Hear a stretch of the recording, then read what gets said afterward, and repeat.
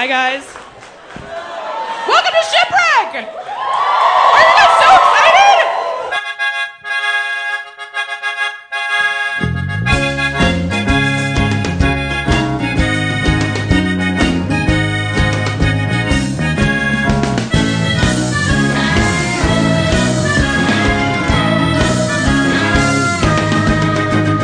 This is going to be amazing. I'm so excited.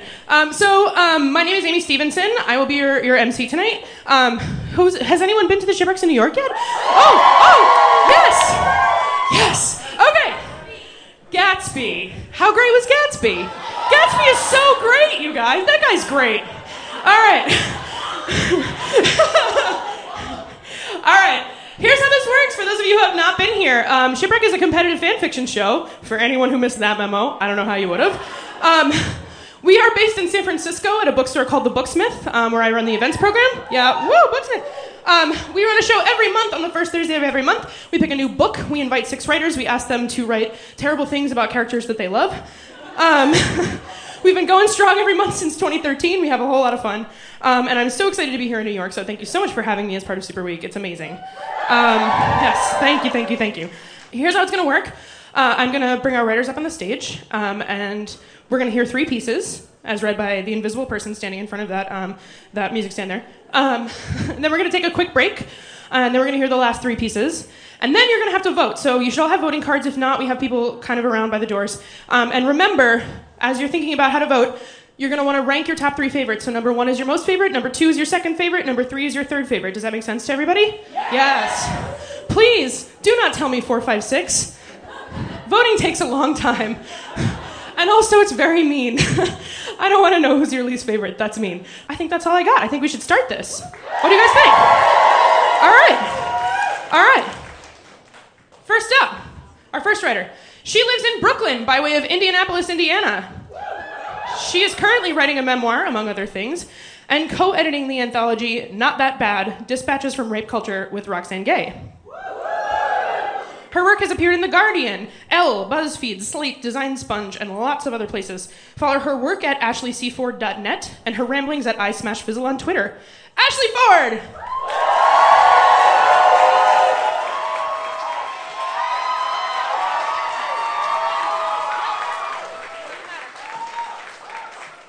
All right, next up. Oh my God, I'm so excited that this man is here tonight. He lived in San Francisco with me. And now he's here, and it breaks my heart every day. He has been a firefighter. He has worked on a boat. He has been given a sword by a king, thereby accomplishing 3 out of 5 of his childhood goals. You can ask him. I don't know.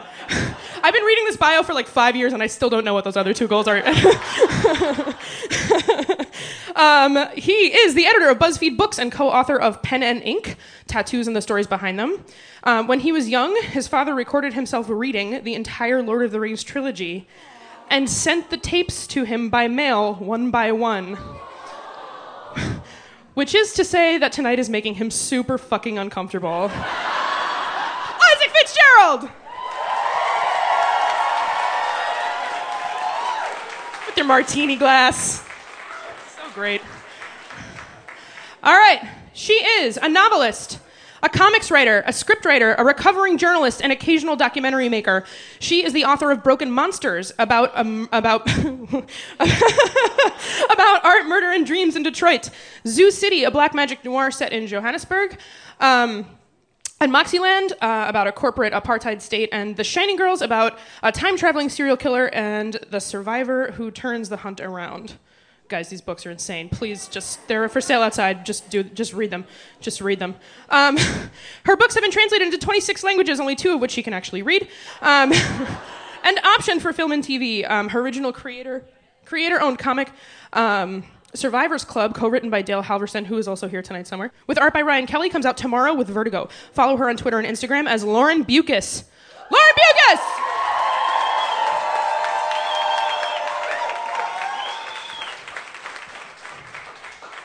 He is the author of the military fantasy Shadow Ops trilogy, Control Point, Fortress Frontier, and Breach Zone. His latest novel, Gemini Cell, is out now, followed by Javelin Rain in March. As a security contractor, government civilian, and military officer, his career has run the gamut, from counterterrorism to cyber warfare to federal law enforcement. He's done 3 tours in Iraq and was recalled to serve during the Deepwater Horizon oil spill. Mike Cole!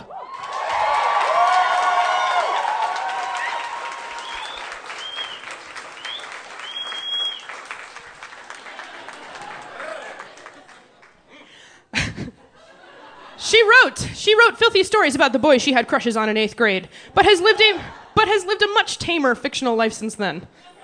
She's the events director at Word Bookstores, a movie critic for the Eugene Weekly, don't worry, you've never heard of it, and one of those people who is trying to finish their goddamn novel already. Molly Templeton!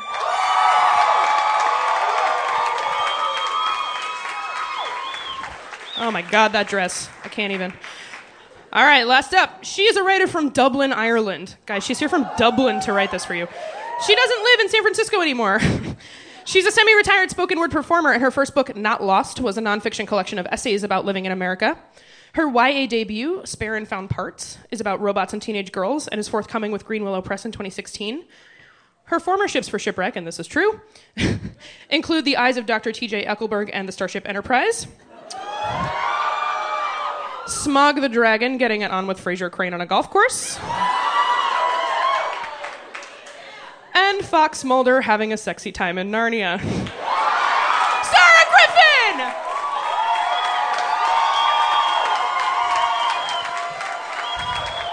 Do you guys see her tits shirt? Her shirt is a tits shirt. Do you guys see this? You knew I was going to call out that tit shirt as soon as you wore it tonight. All right.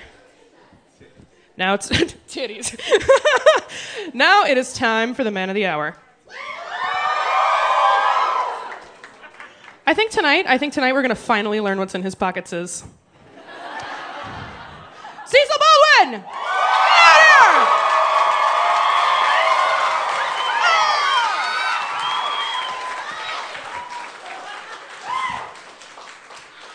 All right, well, he gets adjusted. I will be here to give you brief intros of every character in case you don't know them.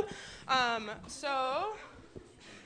man, I'm a mess here. All right, so first up, as they're going to go in order on your voting card. So first up, we have Gimli, son of Gloin.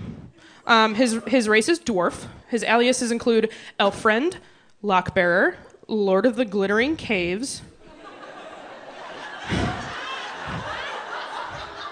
His interests include Galadriel's hair. Mm-hmm. Reaching across the aisle, and axes, and his dislikes include long walks through mythical forests blindfolded. The undying hands of him. You've gotten started. Gimli woke with the sun. At least that's what he called the mound of gold that glittered next to his bed. He extended his arms above his head and stretched loudly enough to wake half the other dwarves in the mountain. He unwrapped the length of his beard from his morning sword.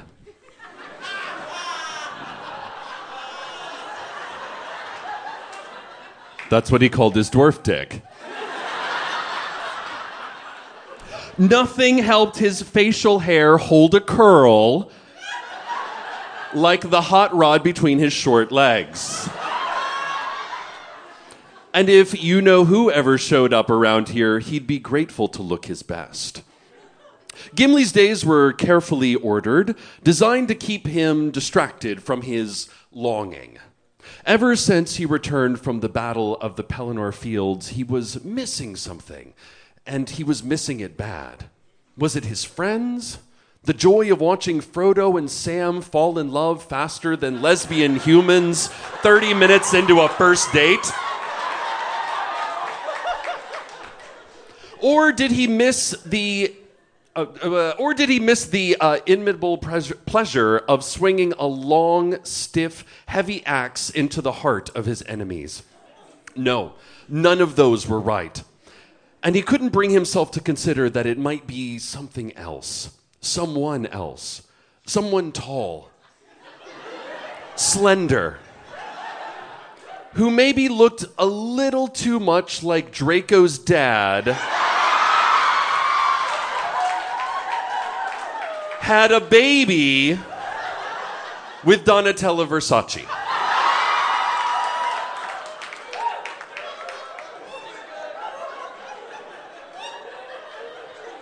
Perhaps, if he could just see him again, if he could just tell... No. Gimli roared and smashed the wall beside him with the side of his fist. In spite of his anger, his massive erection returned with a vengeance, mocking him with its vile eye, turning him into a tripod, and confirming what he dared not speak aloud. He was in love with a fucking elf. How could this have happened? He wondered. Now that he thought about it, maybe Legolas had done this to him on purpose, some sort of sexy elf conjuring. Never trust an elf, he muttered to his heart-on.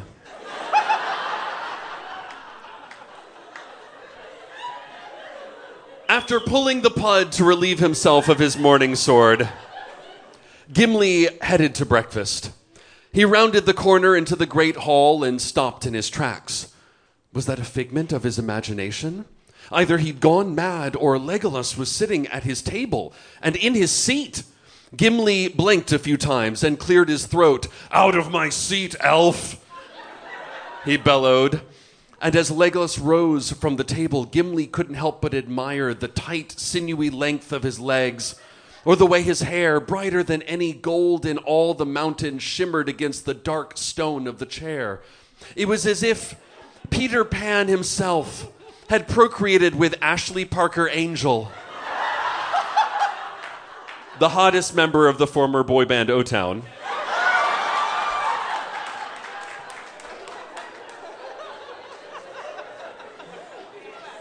What he wouldn't do to play out a few of his own liquid dreams.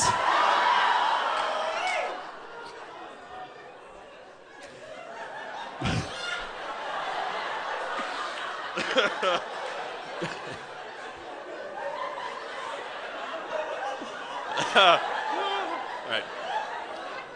His morning sword twitched, but he managed to contain himself. Legolas approached him, arms open and smile shining. More tricks, more conjuring, Gimli thought. Though if you'd asked him in that moment, he may have admitted that he wanted to be conjured by this elf, or that he wanted even more than that. Old friend, Legolas wrapped his arms around Gimli, undeterred by the dwarf's stiff response. Why have you come here? Gimli crossed his arms in front of his chest. Actually, he replied, I've come to talk to you about something more urgent, but could we do so privately? Legolas eyed the other dwarves working around him, trying to discern females from males, and then remembered that gender is a social construct and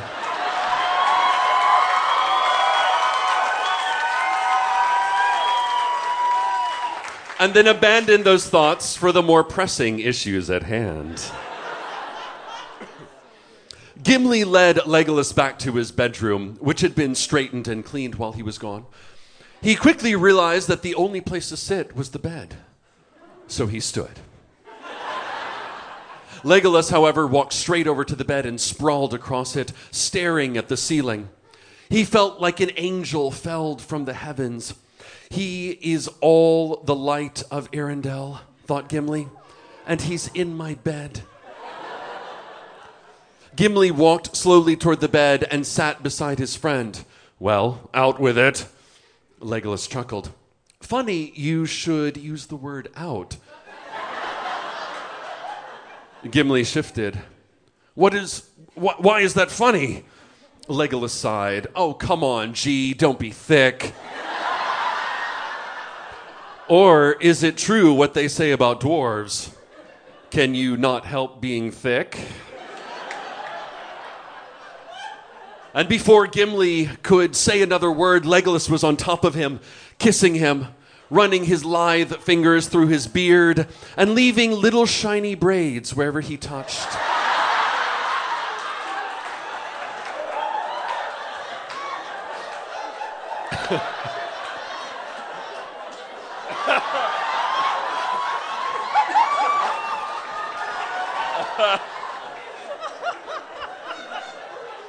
Gimli couldn't believe what was happening. No one had ever braided his beard so fast. Not even the ladies who hung out by the 125th stop in Harlem.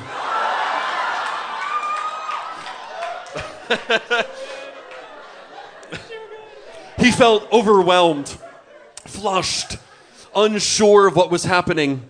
This was an elf, goddammit. He couldn't fuck an elf here. In the mountain where his forefathers lived, and in plain sight of all his gold. I can't do this. He leapt to the other side of the bed.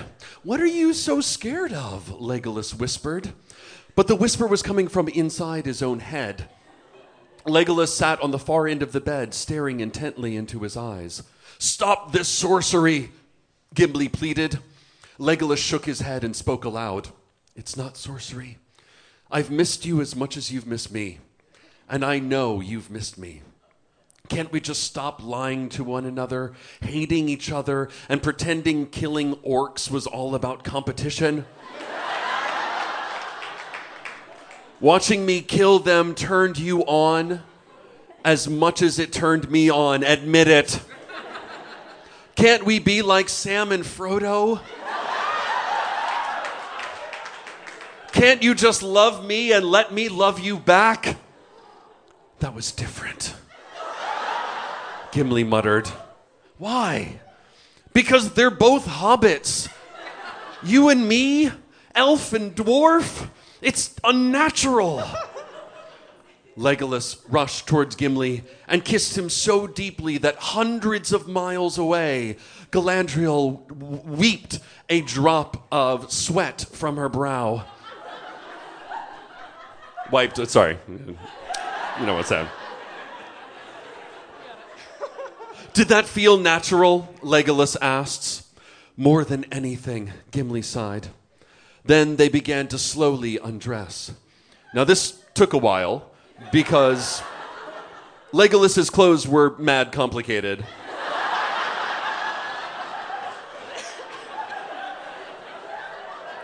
And Gimli's were matted to his body hair.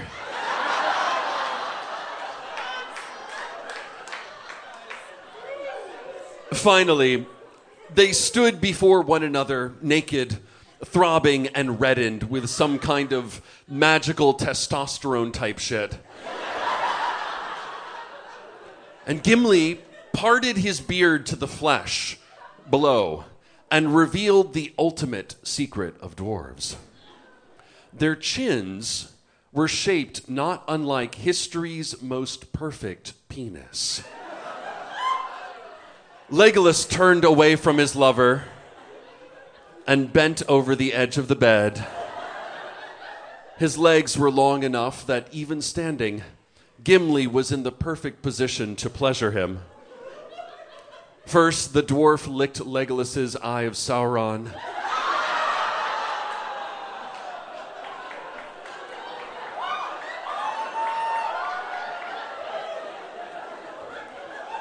And then he put on a ring. Not that kind. One made specifically to fit around the width of his penis chin. And finally, he used the bottom of his face to enter the elf.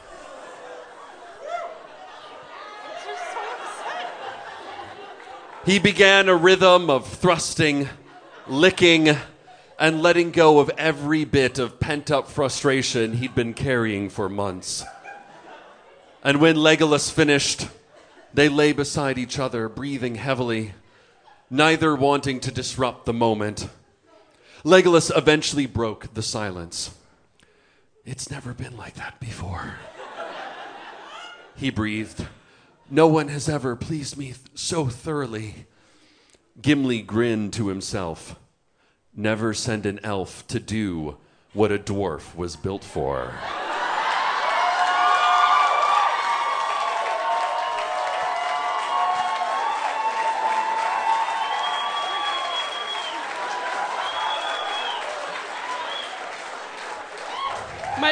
My favorite thing about the show is when it gets super gross, you guys all look at me like I did something. All right, we got Treebeard up next. I'm really glad you guys are into the character list because we picked kind of like the B string because we figured, you guys are into Treebeard? That's awesome. All right, well, he's an ent and also literally a tree, so let's do the thing.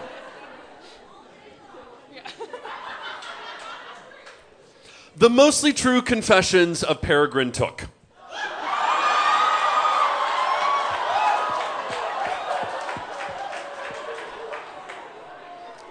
I know you want to hear about Treebeard. Everyone always wants to hear about Treebeard. It's almost as if hobbits have lost our popularity. I guess all those movies verged on oversaturation. The Ents were pretty unhappy about their representation. Anyway, I'm the one to tell you about Treebeard because, really, have you ever heard an Ent talk? It's all... Don't be hasty. We will get hard in time.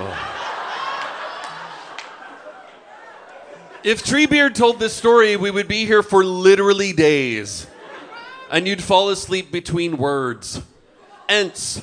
Love 'em, fuck 'em, can't wait for them to finish.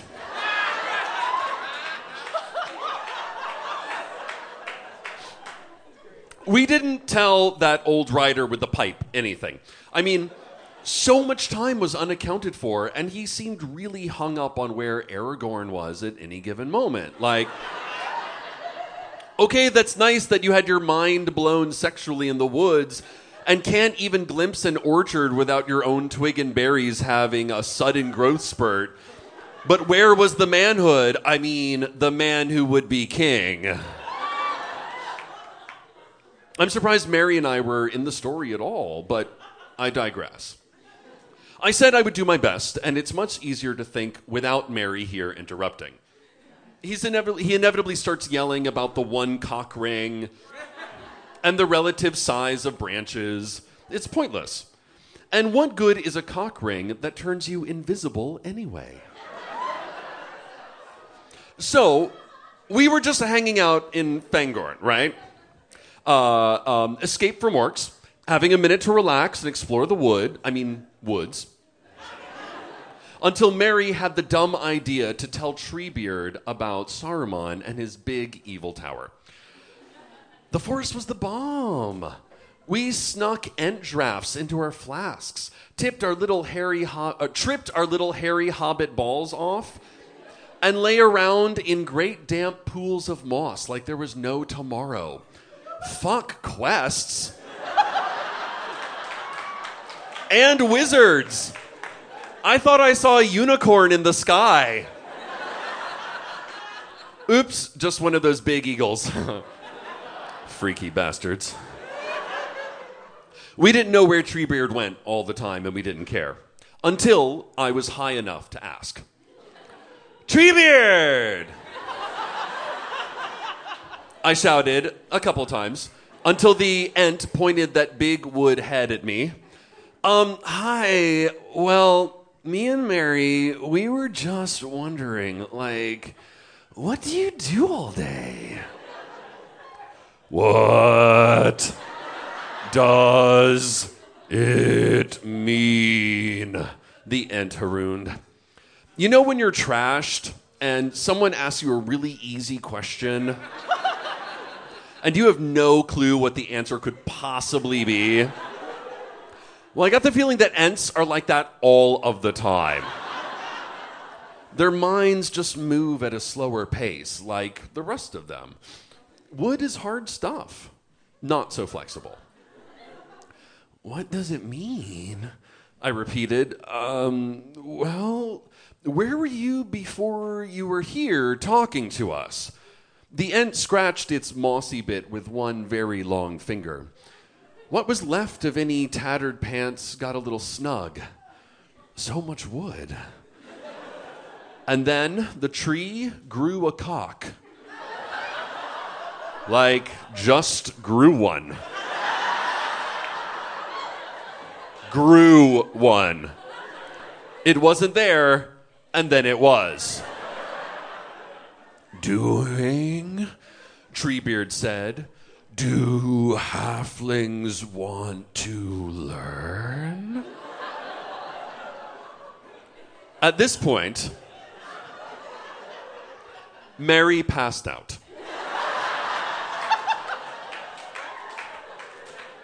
I don't know if it was from shock or ent drafts. Really, who cares? I had a giant tree cock all to myself, and I planned to drunkenly figure out what to do with it. We had a very illuminating conversation. Ents, as it turns out, just pretty much are sex. They live basically forever, and they can grow whatever appendages or orifices they want.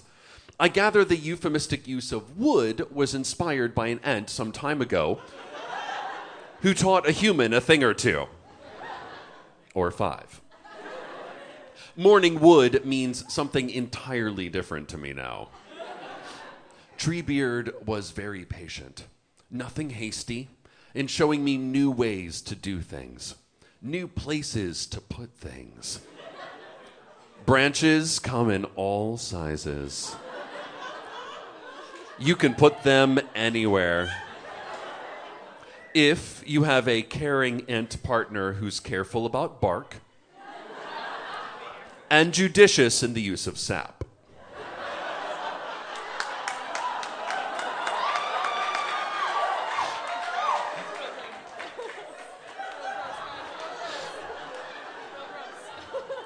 Wood grain, though, damn. If a tree isn't growing giant wood, it's growing places? I don't know what to call them. Hollows? What's something naturey? Nature that you put your cock in?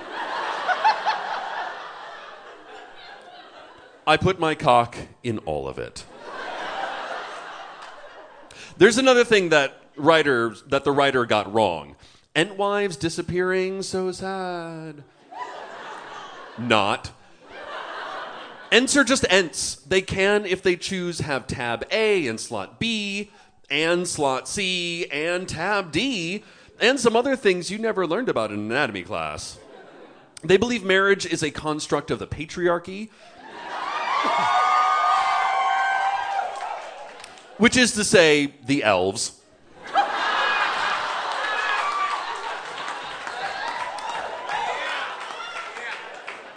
Who live forever and cheat like you wouldn't believe because they inevitably regret their super straight, like their hair, eternal elf marriages. Except for maybe Celeborn. You know, I hear Galadriel is a real sorceress in the sack. And Ents don't gender identify. It took about 3 days for Treebeard to tell me all of that. And the word for gender identify in Entish takes 4.5 hours to say. All by itself. But it really opened my eyes. But that's the thing about sex with Ents. If a tree comes in the woods,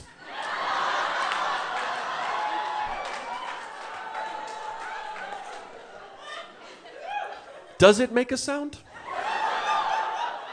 Or does it take 3 days to get there? You've got to be patient. It's downright tantric. By the time they finish one come on, which they think is quick and flirty, the clever little branch in your hobbit hole has done the job and you're basically unconscious with ecstasy. But that's when it's your turn. We're so small, you know? We're like pocket size to an ent. Our tree hollow full of moss sized. I feel a little funny telling you this, and not just funny in my pants, which is inevitable, and when I think about ent wood, but I'm not ashamed. My name is Peregrine Took, and I've been a dildo for a tree.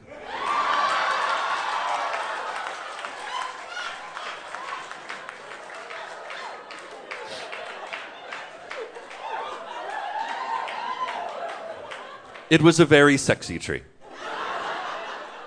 The pleasure was mutual. How do I know? What do you think int drafts are?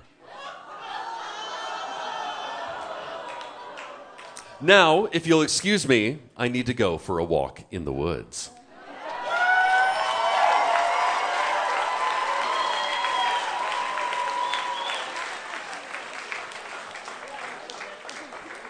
Genuine shock when the tree dick happened. That was amazing. All right, we got one more, and then we're going to take a quick break so we can all think about what we've done.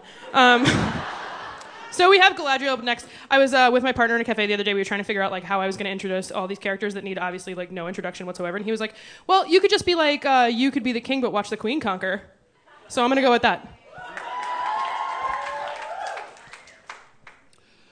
You are the child of excuse me. Let me start that again.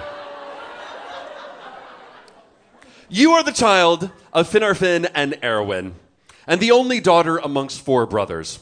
You stood at the front line of the battles of Noldor. You have looked into the face and terrible temptation of the One Ring and said, "Nah, I'm good." You're 8,338 years old. You're married to a dude who looks just like you. Which is great, given you're still a stone-cold fox even though you've popped out 4 kids. Plus, your stomach is as flat as the plains of Rohan, and you don't even work out that much. You're like 6'4", 2, which makes human, elven, and dwarf men kind of scared and kind of turned on at the same time, and you're into that. Historians and elfthropologists of your land write extensive passages on the might of your flawless sheet of white golden hair.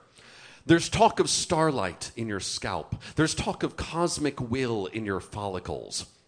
They say that glimmers from Telepron and Laurelin keep your split ends in check.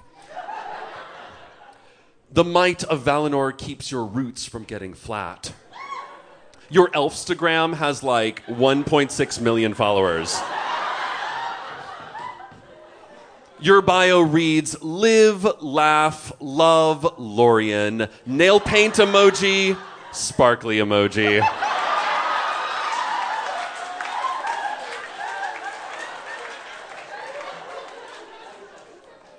You're thinking of starting up an elf tube channel because you can totally run tutorials on your upkeep and styling. Really reinforce your brand. Maybe get some freebies from Elven Outfitters. Your hair game is strong, like real strong. Now, all of this considered, when you gaze down upon Gimli and ask him what his heart truly desires, and he plays all coy, all just the last sight of you is enough, all you are more fair than all the jewels beneath the earth, you totally don't believe him. He wants one of your hairs. Of course he does. You get like 8,000 comments during the same thing on every single one of your selfies. With his eyes upon you, though, searching, desperate, nervous, noble, too, and blue like the sea of Rune, you think to yourself, yeah, you could totally make this work. But only if you were on top. You are always on top.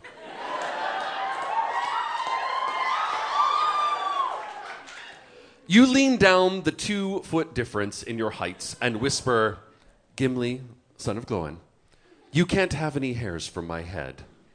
They're a really integral part of my brand. But I will grant you 3 from elsewhere on one condition. You're going to have to get them yourself. With your teeth."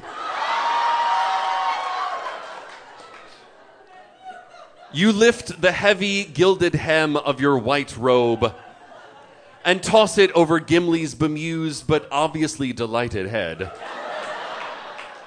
He is well used to working in the dark. These dwarves are all about their caves. He leans into your crotch, and his tongue meets the mound of you, searching like torchlight in the mines for the bright diamond of your clit.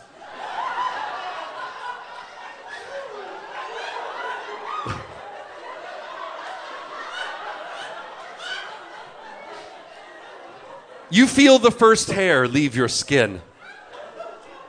You think about fucking him as the first rolls of pleasure roll through your body, roll under your skin. You think, yeah, you could be on top.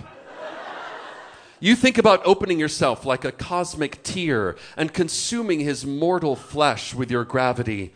You think about Celeborn in a moment, about how much this would really piss him off. And then you think about how hot you probably look right now. How totally into this Gimli is. How hard he's working. And the pleasure notches up a little. And you notice he's left his mithril axe on the floor. And you think, man, you could totally fucking axe. You could accommodate that. You're the queen of Lothlorien. You could fuck whatever you want.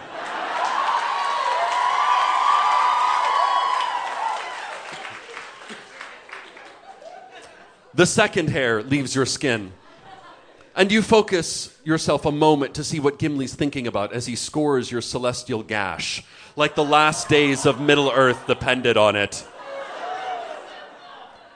You can feel the rippling edges of your clairvoyance connect you to the landscape of his mind. What is the dwarf thinking of? What's going on? Blonde hair. He's thinking of blonde hair. Of course he is. He's thinking of a narrow nose, of almond eyes, of neat fishtail braids. What?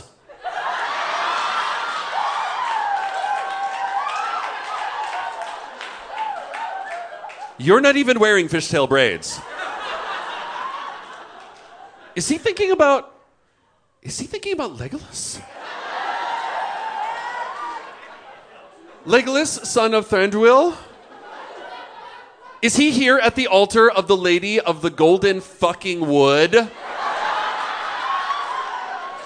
Making out with her imperial majestic vagina? And he's thinking about Legolas? Legolas is so basic.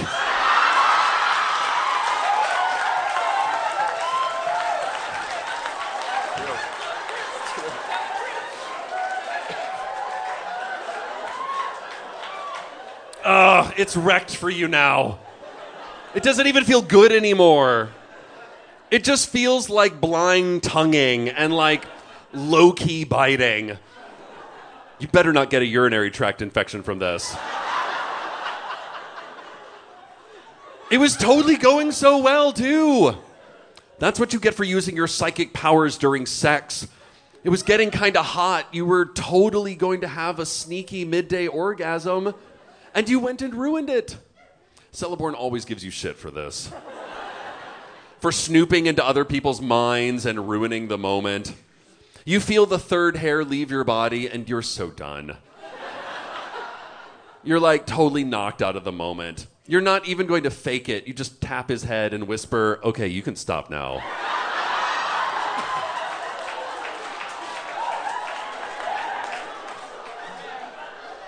You aren't even going to say thanks. He can just deal with it.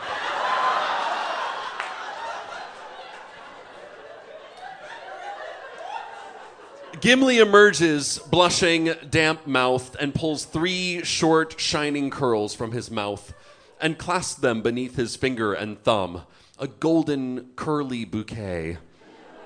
Thank you, my lady, he murmurs, dazed, overcome. Thanks for what? Thanks for looking kind of like Legolas. Yeah, go and tell your boys that, you say, turning your back and walking away. Later, you are in the bath, considering rubbing one out. You watch as your bath bomb fizzes around your legs and releases rose petals and glitter into the pool around you. And you think this would make a really tasteful Elfstagram. And snap a shot real quick. You'll upload it later. As you sink into the fizzing water, you think again of that afternoon, of gifting the dwarf your hair, of how his boner was totally for Legolas and not for you. You think of them making out, of them pulling close into one another. You think Gimli would totally be on top. Legolas is such a bottom.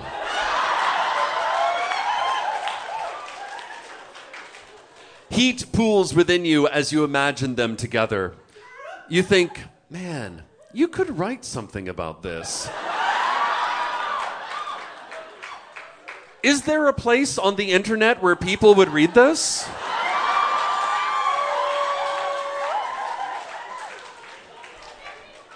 You write their dense, awkward, but enthusiastic 69ing in your head. And when you get out of the bath, after you've come, you begin to type it out for real.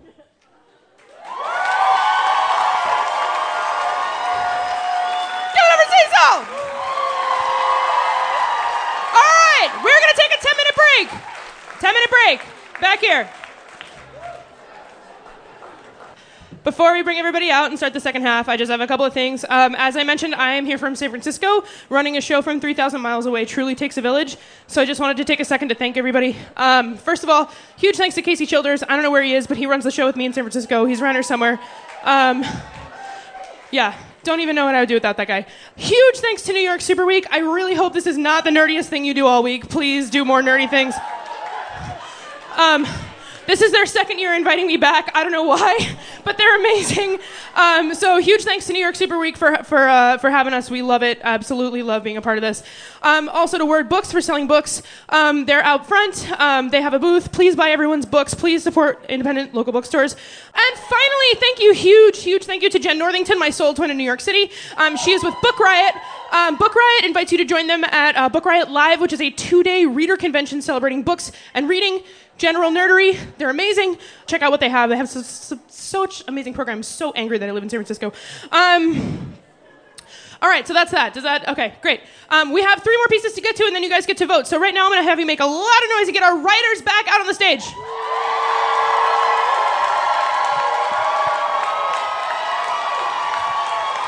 Here they come, here they come.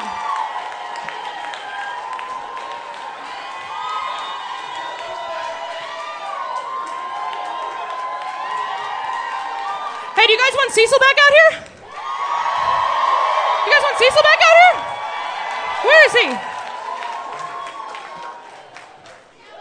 All right, we got 3 more. So, next up, according to your voting cards, we have Sauron. No joke, we had like 5 pages of character lists trying to decide what were the right 6 characters from this fucking series to pick. And we went back and forth between Sauron and Saruman so many times that I literally eventually flipped a coin. So anyway, Dark Lord of Mordor, the Red Eye, the title character, that guy. One does not simply walk into Mordor.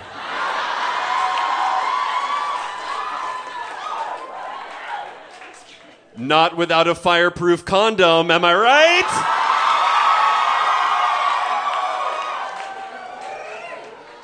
And let's not beat around the Mirkwood here. Your proclivity for eyeball licking is a fast-track pass to the VIP area of the Mount Doom Annual Villains Orgy. Welcome, fellow perverts. I'm your orgy MC, Saruman the White. And please put your hands or claws or hooves together for our gracious host, that master of shadows and phantoms, the necromancer, binding king, twisted kinkster, our dark lord, voyeur in chief. Give it up for Sauron.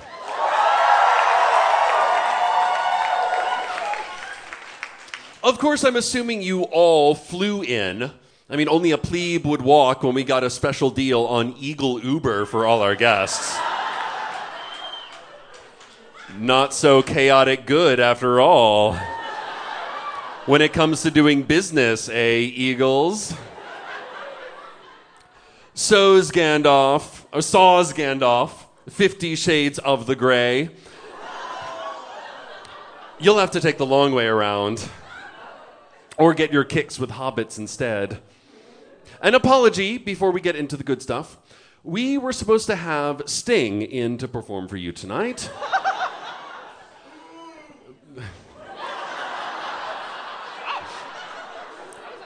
But the goblins who were supposed to kidnap him brought us some stupid pointy little sword instead.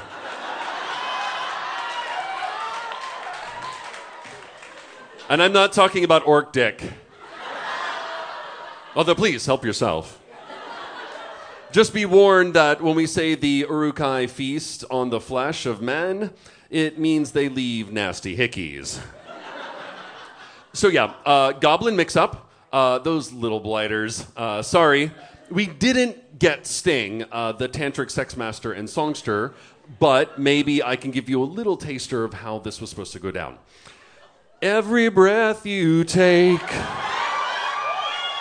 every ring you make, every binding you break, every thrust you take, he'll be watching you from his dark tower. Okay. Sex now, karaoke later. But before you all go and get Helm's Deep,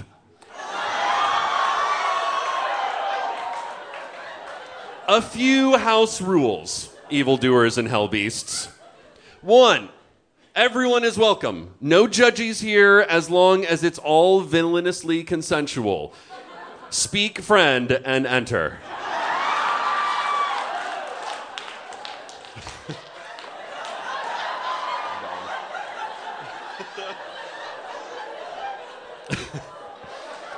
Whatever happens in the clammy darkness of the Hobbit hole stays in the Hobbit hole. Dragons fucking carts, great. But please be considerate and clean up your own smog ma.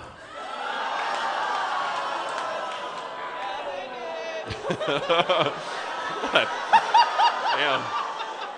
Damn. Especially if it's group bondage with blindfolds. He really loves binding in the dark.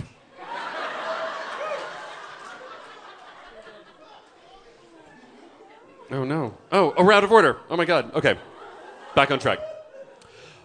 The thing the Goblin King does with the giant spiders, his fleshy jowls jiggling as they swarm across his face, and he tries to get his tongue into any silk hole on offer. Not personally my thing, but it's all good here. So, do what gets you off. But if your partner isn't into it, I have one word of advice, villains. Fro don't. Number 2, play safe. Please help yourself to mithril condoms. Compliments of our friends in Rivendell, some of whom are here tonight. Hi, Arwen. They glow in the presence of goblins and also goblin STIs. We also have our signature range of artisanal strap-ons, the Mount Dooms, lovingly crafted by those beardy hipsters of Middle-earth, the dwarves, who have been uninvited after last time. I know, I said everyone's welcome, but those dwarves are too greedy and grabby, especially the females. Classic blunders 101. Never get involved in a land war in Asia. Never go against a Sicilian when death is on the line. Never invite dwarves to an orgy. Oh yeah, and a safety tip here, never come between a Nazgul and its prey. Unless you know the safe word. Number 3. Okay, this is an important one. You may have noticed a certain stabbing northward flame of red, that dreadful glimpse, that glazed yellow eye, like a cat, watchful and intent, the black split open onto a pit and rimmed with fire. And hey, talking about rimming, yeah, I'm looking at you, ring wraiths. What I'm trying to get at here, remember, Sauron is watching. Everything. You cannot hide. He sees you. There is no life in the void. Only acts of perversion and blatant exhibitionism. So please, be considerate and make sure he gets a good view of whatever depraved deliciousness you are indulging in. Especially if it's group bondage with blindfolds. He really loves binding in the dark. But please, no cock ring jokes. 4. Some highlights of the evening or suggested activities you might want to participate in. I'm not just the MC, I'm also an orgy participant. If you want to play with my orange-black ball, baby, just ask. The Balrog will be frolicking with the Watcher in the water with its 21, count them, 21 tentacles throughout the evening. Please feel free to join in. 21. I can't get over it. Talk about a reach around. For the ladies, Wormtongue lives up to his name.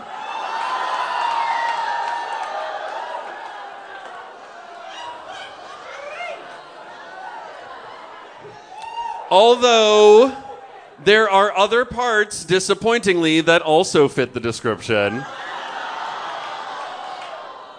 Hey, come on, you know it's true. Those who would like to try out the wolf's head, the 150-foot-long battering ram with its head in the shape of a ravening wolf, please sign the waiver first. And a special indulgence at midnight, exactly when the lidless eye is high, Miss Arwen will be indulging in her favorite fetish, tree bearding. Let me paint you a picture. A wanton elf of ambivalent allegiance, prostrate naked and touching herself with a clustered jerk-off evil ents, all chafing their bark, sawing their logs, rooting around, rubbing two sticks together, milking the sap until they spurt, great globs of hot and sticky sap across her face and breasts, and she cries out in delight and frantic orgasm, writhing in their tree juices. I know you're not going to want to miss out on that one. Let me keep you no longer, libidinous adventurers of your dark desires. Venture forth, be merry, fuck everything, and enjoy Sauron's dominion of torment. And remember, all thy acts, not just your shriveled mind, will be left naked to the lidless eye. And that's the way we like it.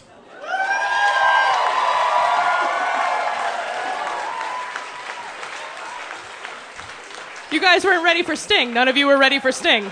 None of you were ready for Sting. No, absolutely not. All right, next up we got Shadowfax. He's a horse. He's like the best. We have some Shadowfax fans. Yeah, wait, is that a real question? Shadowfax is Gandalf's horse. Okay, Isaac is caught up. His likes include like eavesdropping, bareback, Gandalf, and being better than you. The problem with you young people is that you think you've got the market covered on kink. You think that because you shop for French ticklers at Babeland means you're the Mona Lisa of deviance. Well, I'm old. Like, old. First of the Marass old. I remember Theoden as knee-high to a skeeter, and Rohan hadn't built the Great Hall yet. Old. You see some fucked up shit in that time. And I'm here to tell you that you kids, that you are way late to the party. A lot of you think Rohan's main fortress is called the Hornburg because of some Germanic lilt in our mother tongue, but you're wrong. It's A, English, and B, descriptive. The same with Wormtongue, a guy who was actually a pretty good advisor, but who spent more time under the Shield Maiden skirts than anything else. And I know they say that Theoden was fatally crushed beneath his horse while fighting the Witch King of Angmar in Pelennor Fields, but I'm here to tell you that it is not so. The man was a victim of his own appetites. Catherine the Great style. When the horse who was servicing him, a friend of mine, actually, who misses the old coot terribly, slipped off the edge of the mounting block and fell on him. So yeah, fighting orcs was only one of the many things that the House of Errol has lusted for. Eckenbrand was forever pulling his pod in the stable privy. Hama had a great fondness for butt plugs. And Freya never went 3 steps from her bedchamber without at least 2 pairs of Benoit balls doing the rounds. Kink didn't just appear with the Third Age, and I'm not surprised to see that the last thing Frodo packed before his ship set sail for the Grey Havens was his copy of Bilbo's Journal. You do realize that that was just a cover for his A Collection of Cum-Guzzling Elves, Volume 9. We all knew it. But we kept quiet because Sam didn't want his master to die of mortification. My point is that the kink you Celeborn come-latelys are practicing was invented by the perverts of my generation. You Third Agers have made a lot of improvements. However, and chief among them is this. You invented the concept of GGG. Dan Savage gets it right. You've got to be good, giving, and game. Up for anything. Just the other day, I was reading about a guy who had to get it in a bathtub full of wet clay to get his horses running. After what you see in Rohan every day, I don't judge. I mean, I don't claim to understand, but I sure as heck don't judge. And that's what I'm counting on from all of you. You get a lot of side-eye for being a talking horse in the first place. Let alone the fastest one in Middle-earth. But you see, there's a reason for that. And it has to do with my particular kink. One I've kept silent about for long enough. I'm doing my big reveal here tonight. And I'm going to rely on GGG latitude from each and every one of you. Don't judge. Or at least judge silently. I get off on running. Yeah, you heard that right. Running really gets me, well, running. The faster, the longer, the harder the gallop, the longer and harder I am, and the faster I get where I'm going. Eyebrow wiggle. I first discovered this on our hell-bent for leather dash across the wilderness between Rohan and the Shire in just 6 days. You heard that right. Faster than Han ran the Kessel Run. Sorry. With my shallow sheathed horseflesh bouncing between my port and starboard quarter. You see, I have this thing with my horsely protuberance. It doesn't fully retract, which results in a certain degree of bouncing and thus stimulation when moving at high speeds. Adding weight only increases the friction, so carrying both Gandalf and Gimli all the way between Fangorn to Edoras left me considerably more lathered than the common horse.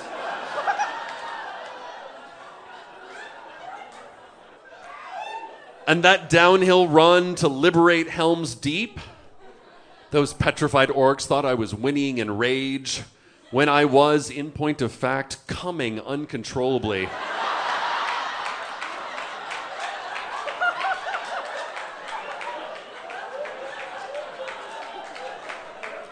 to the point where I had to charge even faster to avoid going tits up in my own semen.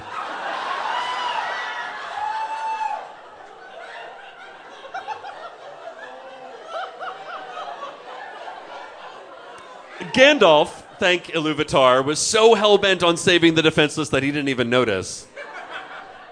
And it didn't end there. I was taken to heights of ecstasy on the gallop to save Faramir, and lots of other people praised my bravery when I stood firm before the Witch King of Angmar, which, when I was, in fact, paralyzed by a mind-bending orgasm, utterly unable to move. And then it was back to get Faramir again, this time off that pyre his dad had thrown him on, by which time, I don't mind telling you, my balls were the size of shriveled peas. It's an odd spot to be in. I mean, it's delightful, but I spend half of my life so fucking exhausted. I'm ready to drop dead where I stand. I think that if Gandalf fully appreciated what he was asking when he told me to show him the meaning of haste,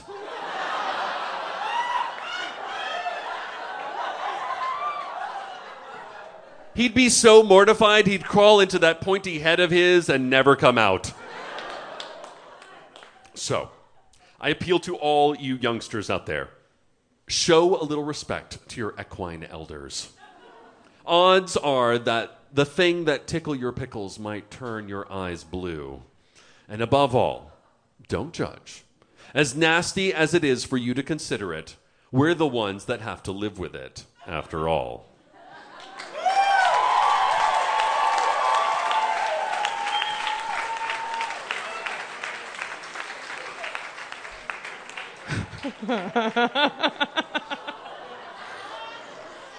I love you guys. All right. We got one more. And it's Tom Bombadil. Do you guys have feelings about Tom Bombadil? I thought you might have feelings about Tom Bombadil. I feel like his race could be described as like theater kid. His likes include bright blue jackets, yellow boots, not being in the movies, his smoking hot wife, and listening to people argue about whether his character matters.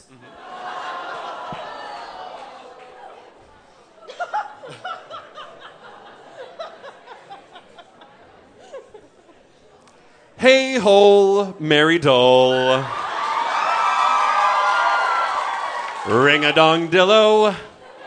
Ring-a-dong hop along, fa-la-la the willow. Tom bum jolly Tom, Tom Bombadillo. Welcome, little travelers, won't you stay a while? You are at Tom's house now, we can make you smile. We is me and my wife, the river woman's daughter. She's slender as the willow wand and clearly so much hotter. Her hair is yellow as my boots, her eyes bluer than my jacket. And if you lick her pleasant spots, well, she loves to make a racket. Yes, that's right, come along, hop along, my hearties. Her name is Goldberry, and we're both very fond of parties. Hey, hole, merry doll, ring my wife's dillo. Make her gong, hop along, fa-la-la the willow. Tom bomb, swinger tom, Tom Bombadillo. Ah, now what is this? You look a bit uneasy. Come on now, don't be like that, we just want to please ye. It's okay if you don't swing that way, Tom's an open fella. If Goldberry ain't your speed, you can taste some of my Nutella.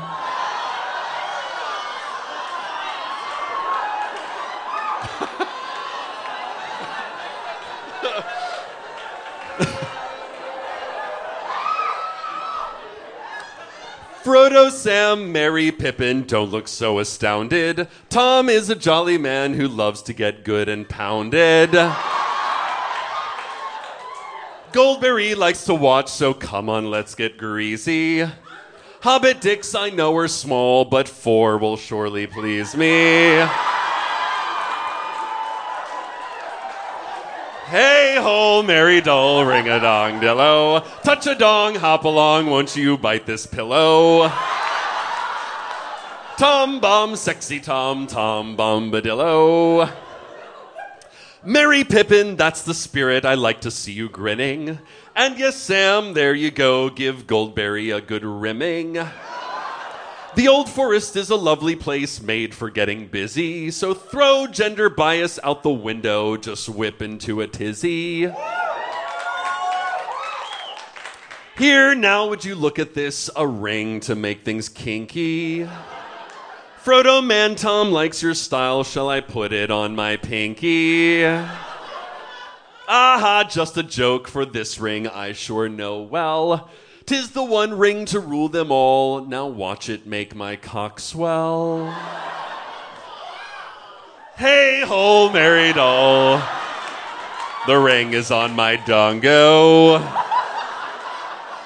Ring-a-dong, hop along, look at how Tom's dong grows. Tom bomb, cock ring Tom, Tom bombadillos. Yes, my little hobbit friends, now we're all excited.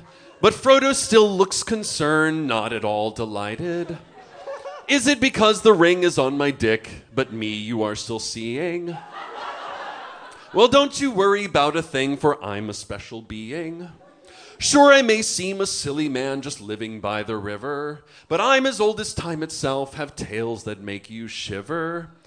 For I've been here since before the elves, always making merry.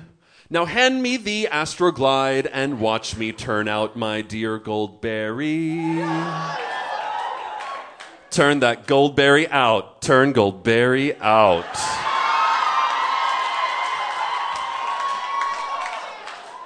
Hey ho, merry doll, ring-a-dong Beyonce. Ring-a-dong, hop along, cover your mouth in Yonsei. Tom bomb partition Tom, Tom bombadillionce. 'Tis now the time of night that truly brings Tom pleasure. All of you are satisfied, even Frodo found some inner treasure. So now, my dear traveling friends, it is Tom who must be going. For you see, I transcend space and time, and other folks need blowing. So come now, dance along, ye good folks of the Bell House. Think to yourself nasty thoughts of old Tom and his hot spouse. And as you sit there in tight pants or in your wet panties, sing to yourself this merry tune and get yourself good and randy. Hey ho, merry doll, ring-a-dong dillo, ring-a-dong, hop along, fa-la-la the willow. Tom, Tom bomb, jolly Tom, Tom bombadillo. Holy shit! Guys, Cecil fucking Baldwin!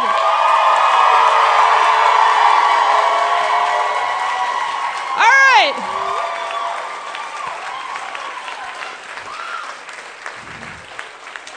Okay, so before we get to who wrote what, I have a really exciting thing to tell you guys, and this is the first time we're ever announcing this publicly.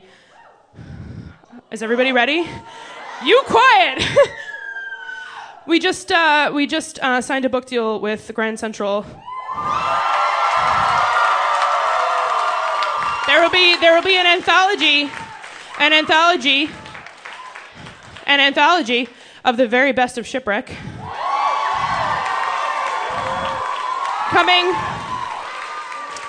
Coming in October of 2016. We will be celebrating the launch here at Comic-Con. Providing they will have us back. It will be called Loose Lips.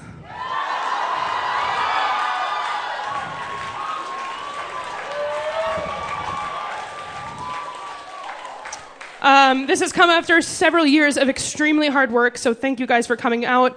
Thank you guys for following us on Tumblr and on Facebook and liking our stories and making our hashtag happen. I cannot tell you how much of a dream come true and how much fun this fucking show is. This is my job.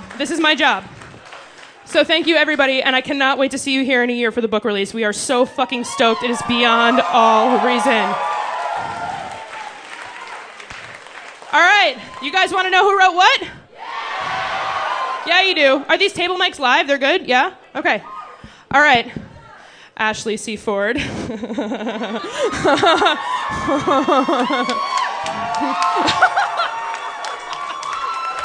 right, baby, what'd you do? What'd you do? Oh my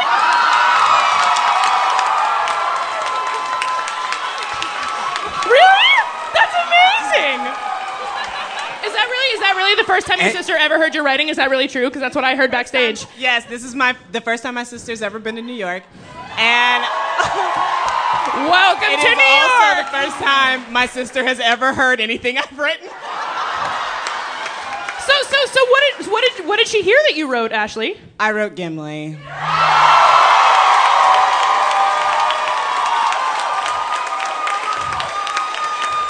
I love my sister. Hello, Isaac Fitzgerald. Hi. Is there something you want to tell us? First off, come on, give it up for Amy. Oh, no. Give it up for Shipwrecked. Give it up for Nikki, Ashley's sister. Woo! Who literally just had to sit through that. Gimli's chin's a dick.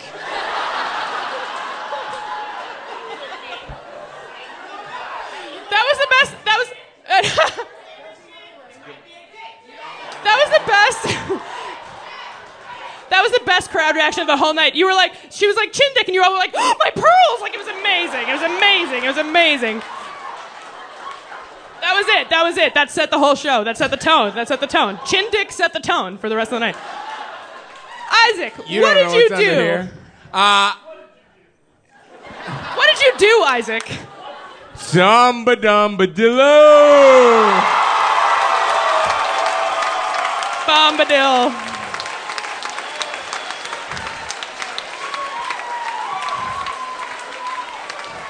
With his martini.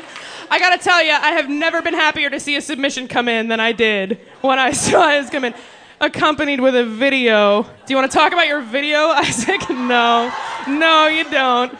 I burned it. It's fine. All right, I burned it. You're good. Yeah.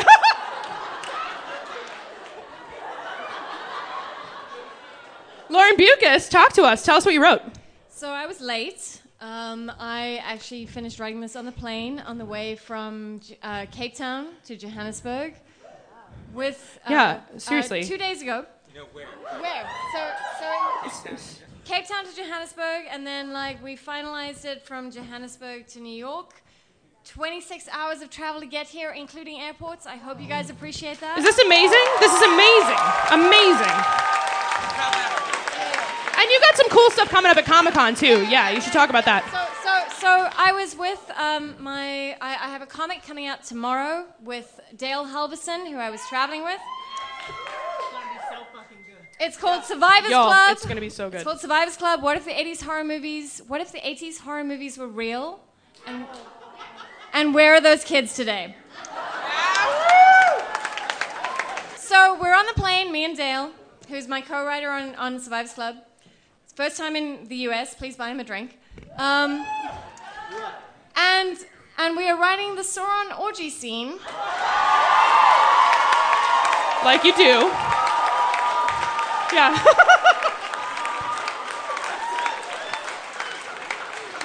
Okay. And the guy sitting opposite us is he's clutching his Kindle going... So to the guy on the plane, I'm really sorry. He's just jealous. He's jealous. You know that guy's jealous. Your life is so much more fun than that guy's life. All right, you got it? Yeah, okay. Hello, Mike Cole. Hello. Oh, do you want to tell us what you wrote? I will say of my books only that it's Harry Potter joins the Navy SEALs instead of going to Hogwarts. So if that's what you're into. If that's what you're into, I'm easy to find. MYKE. I think I'm the only writer who spells it that way. Show us the guns. Yeah, We do it. wanna Do it. see Do it. Do the it. Do it. guns! Get your cameras ready. Yeah, look, our cameraman's like guns, guns, guns. Mike, we came here for the gun show. File under things I didn't expect to do tonight. Woo!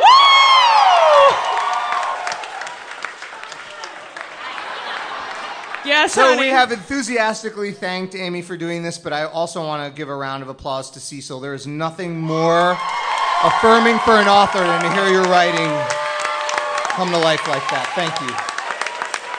And also, I've been fielding requests from all of my friends on Twitter. Oh my God, you're with Cecil from Nightville. Tell him I love him. And I did Shadowfax.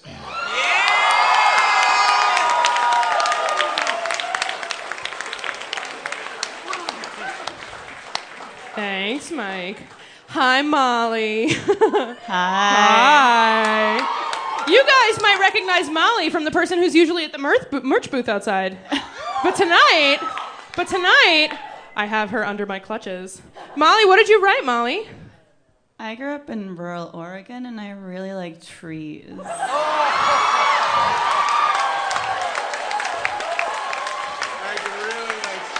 She really likes trees.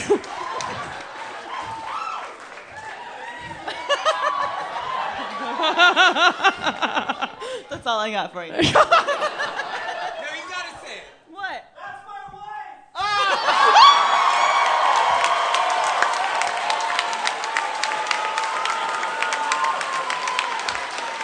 Yeah, she is.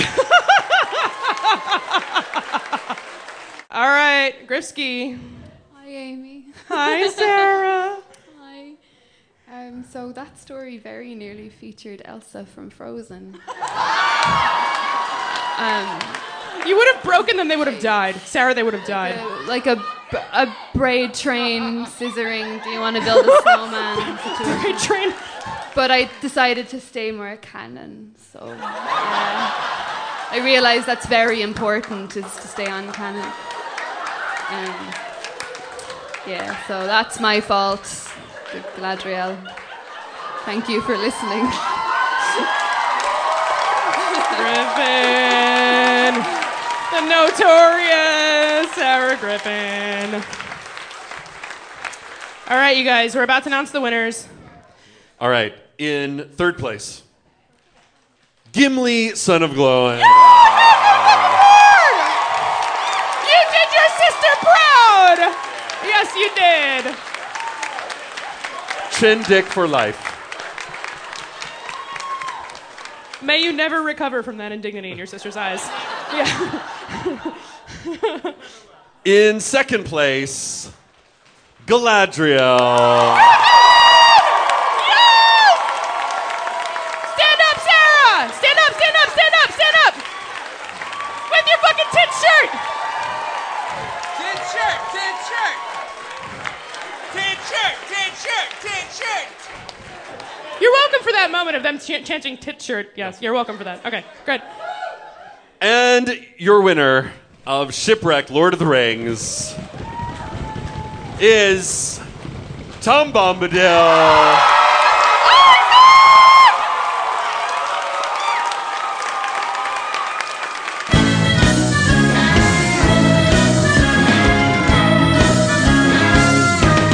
Isaac motherfucking Fitzgerald!